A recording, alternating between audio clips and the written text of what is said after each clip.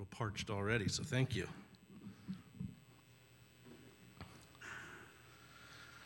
Well, I said we were getting close in communion to having an altar call, and I figured, hey, just go ahead and do it.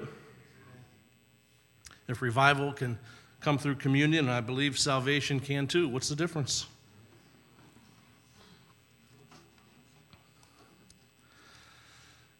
The messages, maybe for the last month from Pastor Rick, have been talking about revival. And we're going to talk about that today, but I also want to talk about salvation and what is the difference. And the obvious definition for revival, and I know there's some nurses here, but the root word is vive, which is life, and then means for life to re-enter. It's an awakening. And it's just an interesting concept throughout the Bible. Really, the word revival is not used a lot, especially in the King James Version. I looked at, and especially not in the New Testament, but the concepts are there. And really, it's in the Old Testament. There's the early rains and the latter rains, and there's a lot of references to revival. And they're in the New Testament as well, of course, when we hear and read about the anointing of the Holy Spirit. But I do think it includes salvation. And I was interesting. There are some things that happened this week, and I wasn't sure of the topic and what to speak about revival and salvation. And as Rick's been speaking about revival, it's been on my heart and on my mind. But what comes to me is the old tent meetings, and I don't know what comes to your mind when you think of revivals. And John Sabatino introduced me to a guy this week, and he's a Mennonite guy who quickly got on to the question about religion. He asked if I was a believer, and then asked where I went to church, and I said the Fellowship of the Beloved in Hanoverton. He said, oh, those were those folks that used to meet in the tent. And I said, yeah, I went there when it was still a tent.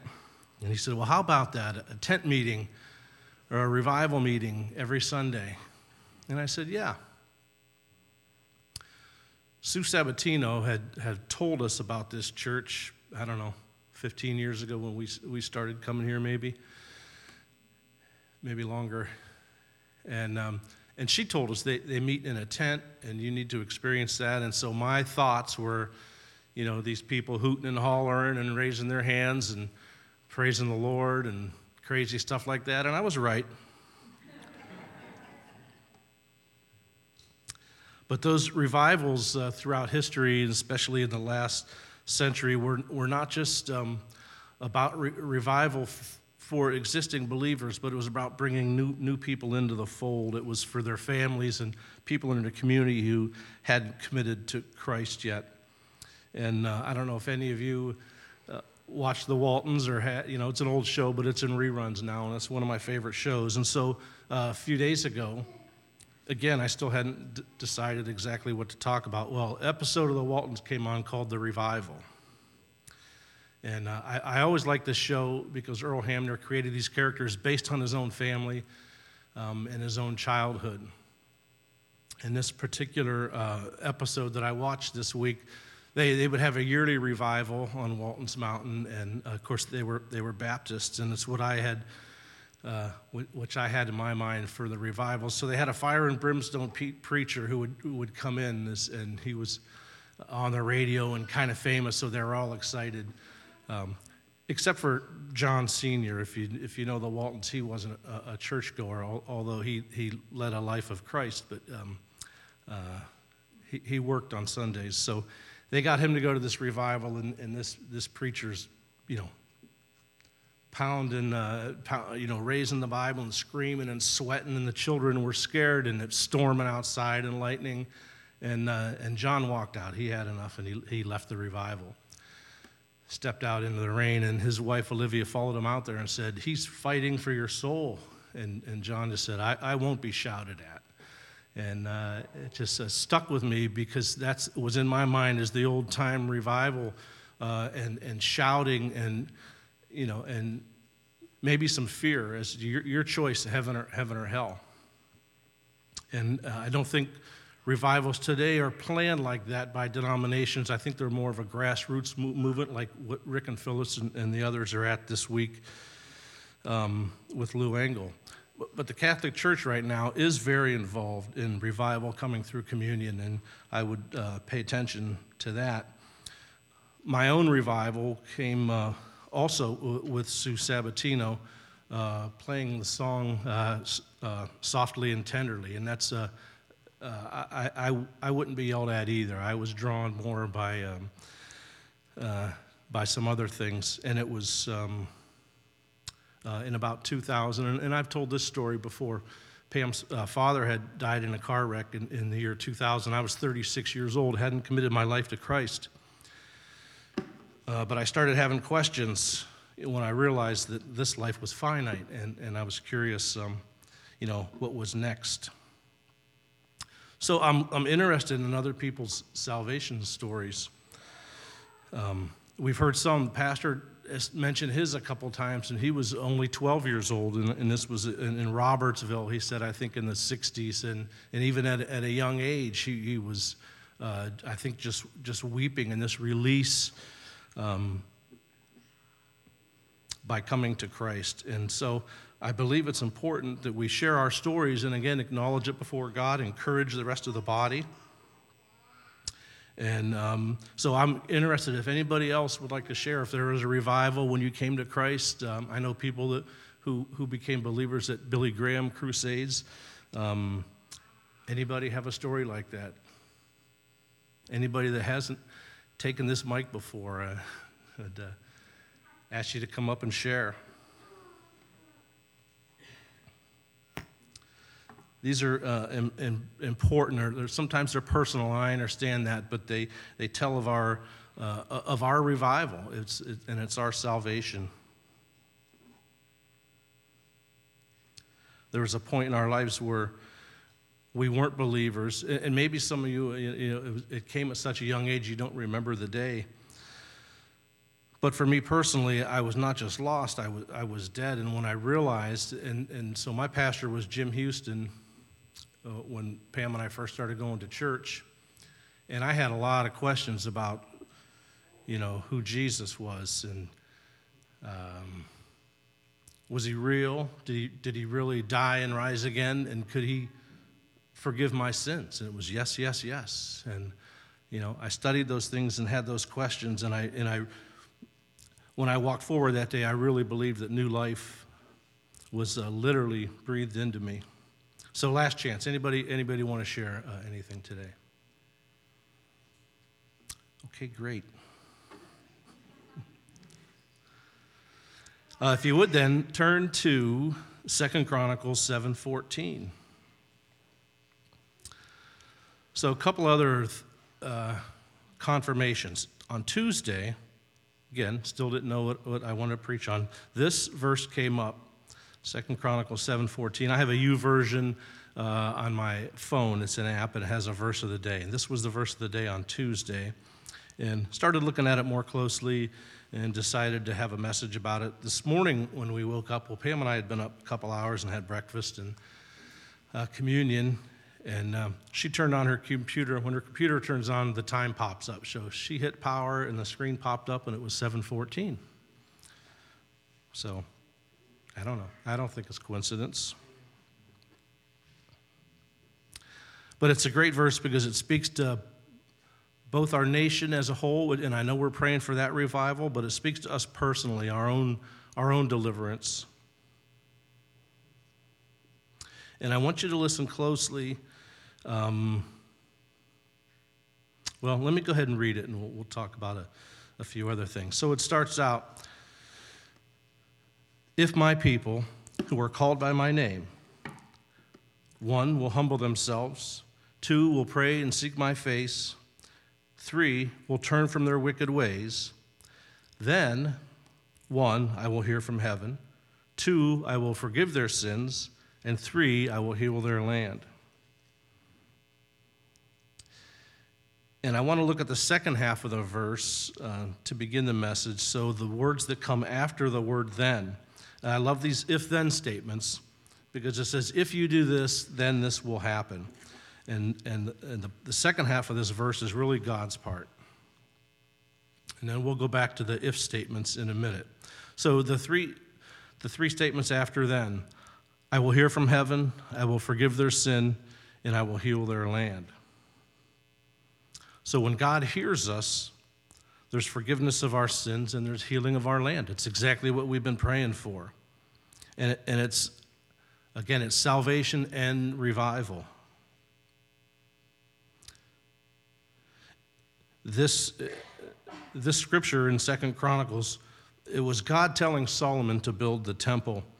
And he chose the place, he said, where his name, his eyes, and his heart would be forever. And then God told Solomon, if you turn away from me, you will be uprooted. And this is the warning. So the land was founded on faith, and they built a temple in which to worship. They asked that God would continue to bless the land. But leaders put their own interests ahead of God. Their power and greed and lust is the gods that they soon would worship. And God's commandments and his provision and the blessings and even the very life that God gave them through children were deemed unimportant. And I thought that sounded real familiar to what's happening today. I believe our nation is at a tipping point because we're turning away from God, and I think we're close to being uprooted, but I believe it won't happen if we are called by his name, if we humble ourselves, if we seek his face and pray, and if we turn back towards God. So when we pray for revival, we're praying for our leaders, for the sins of our nation, and we pray for our own sins, for our own salvation. I also want to read 1 John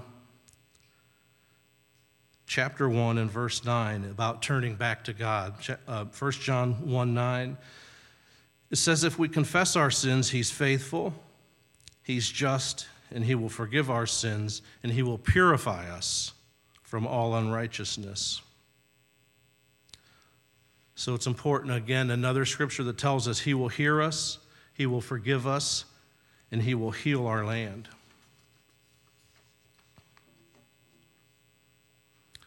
We pray for confessions by the leaders of our country and our own confessions, and they require humility. And that's the first topic that I want to get to on humility. I want to read the parable of the lost son, and it's Luke 15. I'm going to read verses 11 through 24. Jesus continued, there was a man who had 2 sons, and the younger one said to his father, give me my share of the estate. So he divided the property between the 2 sons. And not long after that, the younger son got together all that he had and set off for a distant country. There he squandered his wealth in wild living. And after he had spent everything, there was a severe famine in the whole country, and he began to be in need. So he went and hired himself out to a citizen of the country who sent him to his fields to feed pigs. He longed to fill his stomach with the pods that the pigs were eating, but no one gave him anything. When he came to his senses, he said, how many of my father's hired servants have food to spare? And here I am, starving to death. I will set out and go back to my father, and I will say to him, Father, I've sinned against you, and I've sinned against heaven. I'm no longer worthy to be called your son. Make me like one of your hired servants. And he got up and he went to his father. While he was still a long way off, the father saw him, was filled with compassion for him, and he ran to his son, threw his arms around him, and kissed him. The son said to him, Father, I have sinned against heaven and you, and no longer am I worthy to be called your son. The father said to his servants, quick, bring the best robe and put it on him, put a ring on his finger and sandals on his feet. Bring the fatted calf and kill it, for we will celebrate. For this son of mine was dead and is alive again. He was lost and is found. So they began to celebrate. And there's many sermons from this parable. I see them mostly through the Father's eyes now. But I ask you, when you hear it, how you would celebrate if a child of yours was on the wrong path and turned to come home. And the majority of the sermons that you hear on this parable are about forgiveness, but I want to focus on the humility, and I never really noticed it until recently, but the humility in the in the parable, the son wasn't just unhappy where he was at, he was repentant about what got him there. The pride and greed and lust, and he wasn't just going home to get out of the pig pen, he was going home for forgiveness. And I like that he rehearsed what he would say to his father. He said it ahead of time. I will say to my father that I have sinned against heaven and you, and I'm no longer worthy to be called your son. So it's the picture, a perfect picture of a contrite heart of true repentance. So keeping in mind that humility, I want to go back to 2 Chronicles. And now this is our part. If you want forgiveness and you want your land to be healed, God says, if you do this, then I will do these things. So the verse starts with if, and if means you have a choice, right? If my people who are called by my name, and I ask what you are called by. If someone asks you if you are a Christian, what do you say? Although no one came forward with a story, I assume everyone here has committed their lives to Christ, and that we are all called by his name. If there's any question of it, I want you to listen as I read in Acts chapter 15, verse 16 and 17. It says, after this I will return and rebuild David's fallen tent. Its ruins I will rebuild, and I will restore it. The rest of mankind may seek the Lord, even all the Gentiles who bear my name, says the Lord. So if there's any question, just because you're a Gentile, if you're not called his, this scripture answers that you are called by his name, if you choose to be. So God is talking to a collective group of people, but I think it speaks to each person here personally. It should speak to your own personal salvation. He paid the price, but he does not force you to accept. He says, if you are called by my name. He doesn't force you to be humble or to pray or seek his face or turn from your wicked ways. He says, if you do these things. So it's your choice. And in the parable of the lost son, not only did the son show humility by his repentance, I believe the father did by his willingness to forgive. And I love that he didn't just quietly give forgiveness. I forgive you. We're good. He said, let's celebrate. And he called out for them to bring a robe and put a ring on his finger. His forgiveness was phenomenal in that story. If you read further on in several more verses, really the only person not humble in that parable was the jealous brother.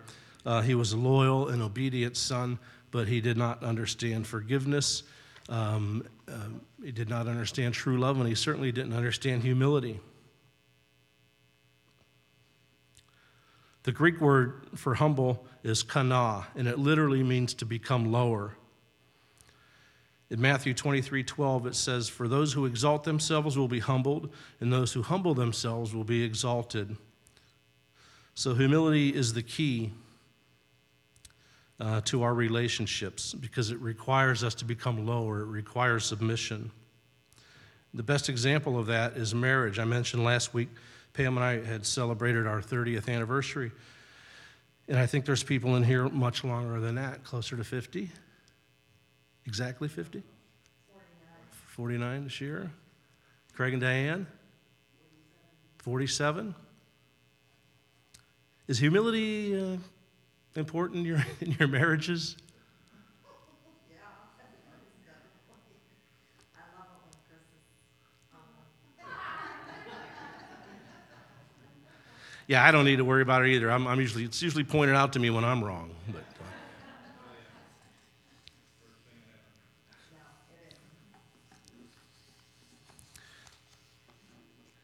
yeah, part of humility is admitting when you're wrong. I'm sure that actually does. I'm sorry has to be words that have been mentioned before in your relationship. James 4:6, it says, God opposes the proud but gives favor to the humble. And in verse 10 in that same chapter in James, it says, humble yourselves before the Lord and he will lift you up. So for the revival of our country, for our personal salvation, we need, number one, to be humble. In the next statement, it says that we need to pray and to seek the Lord's face. And I want to read from Jeremiah 29 and verses 10 through 14. Jeremiah 29.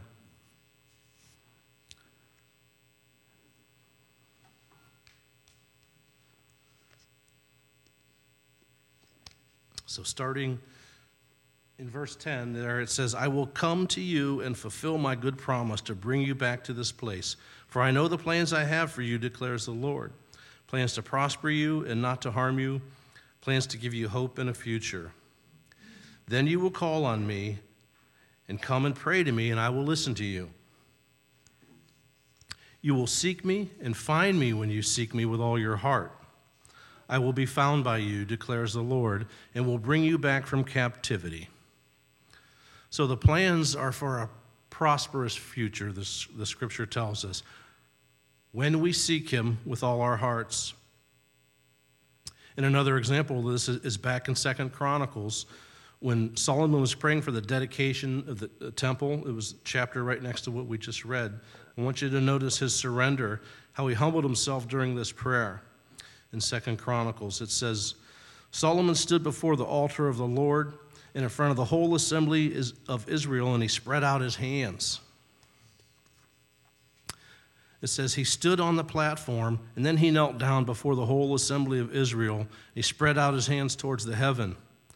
And he said, Lord God of Israel, there is no God like you in heaven or on earth. You who keep your covenant of love with your servants and who continue wholeheartedly in your way. You have kept your promise to your servant David, my father. And with your mouth you have promised, with your hand you have fulfilled it as it is today.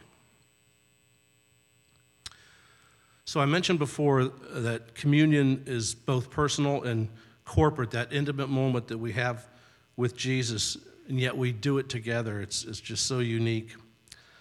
I'm excited to hear what happened at Pikes Peak, or to see it on YouTube and maybe experience it myself for this World Communion Revival, and for the revelation knowledge that I believe Pastor Rick is going to bring back to us. So I'm excited about what's happening in our understanding of Jesus and the power of his blood, being at the center of this revival, and in our own personal revivals as well. I want us to be prepared to have knowledge and understanding about what true revival means. I want us to have the wisdom, what it means for our nation, for those around us, for those in our families.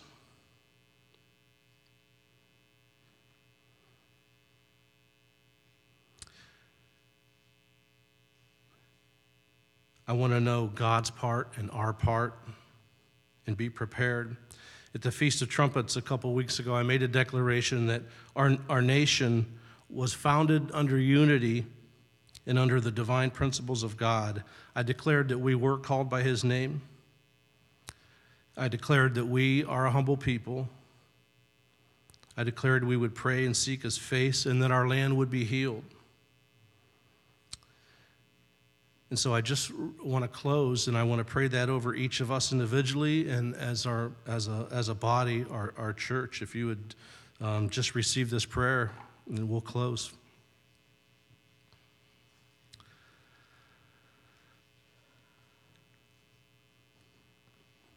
Father, I just thank you for the blessing of this message. I ask that it be sealed on our hearts. I ask that we are people who are called by your name, that each of us has chosen to be called by your name.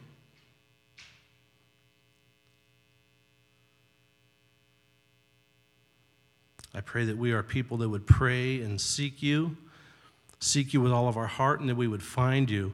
I pray that you would find us to be a humbled people, that we would have humility in our relationships with one another and with you. I pray that you would find us thankful and grateful,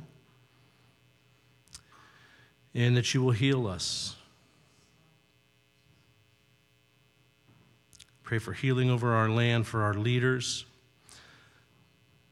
but for this body here and the people who have heard this message. I pray that their land be healed, that their homes be safe, that the people in their families be saved.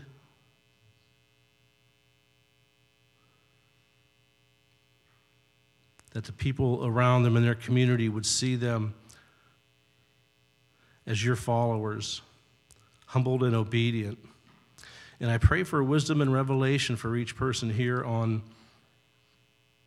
this message of what the power of your blood.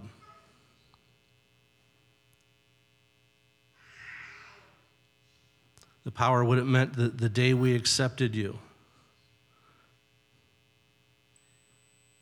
into our hearts and to lead our lives, and the power it means each time that we take communion. I ask this in the name of Jesus and by the power of the Holy Spirit. Amen.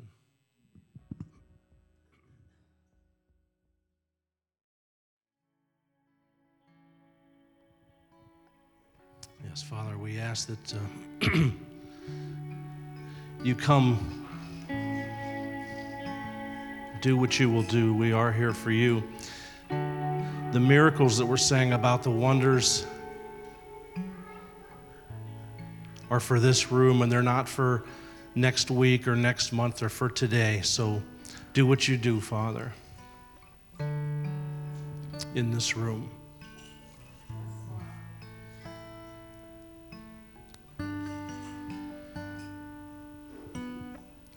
So we've come awful close in some communion messages to just having an outright altar call for salvation. And maybe we even have, but I want us to think about our salvation this morning, because you have a story to tell, and I want you to think about how many years ago and the moment when it took place, where you were at or what song was playing. Recall the details when you surrendered and committed to Christ. And even later on in the message, there'll be time. I encourage you, I want somebody to come forward and to tell that story. It needs to be acknowledged before God, and it's an encouragement to the rest of the body. So think about your salvation this morning. Pastor's been talking about revival coming through communion, and I believe salvation comes through communion as well. Jesus is at the center of both, and more importantly, our acknowledging the power of his blood is at the center of both events. The moment when you committed to Christ, you acknowledged the power of his blood to set you free. And when you take communion this moment, you have the same acknowledgement that only his blood can wash away your sins.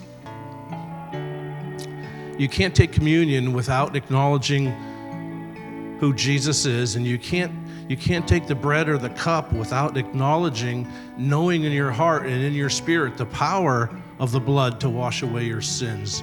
So come forward, believers, and let's take communion together.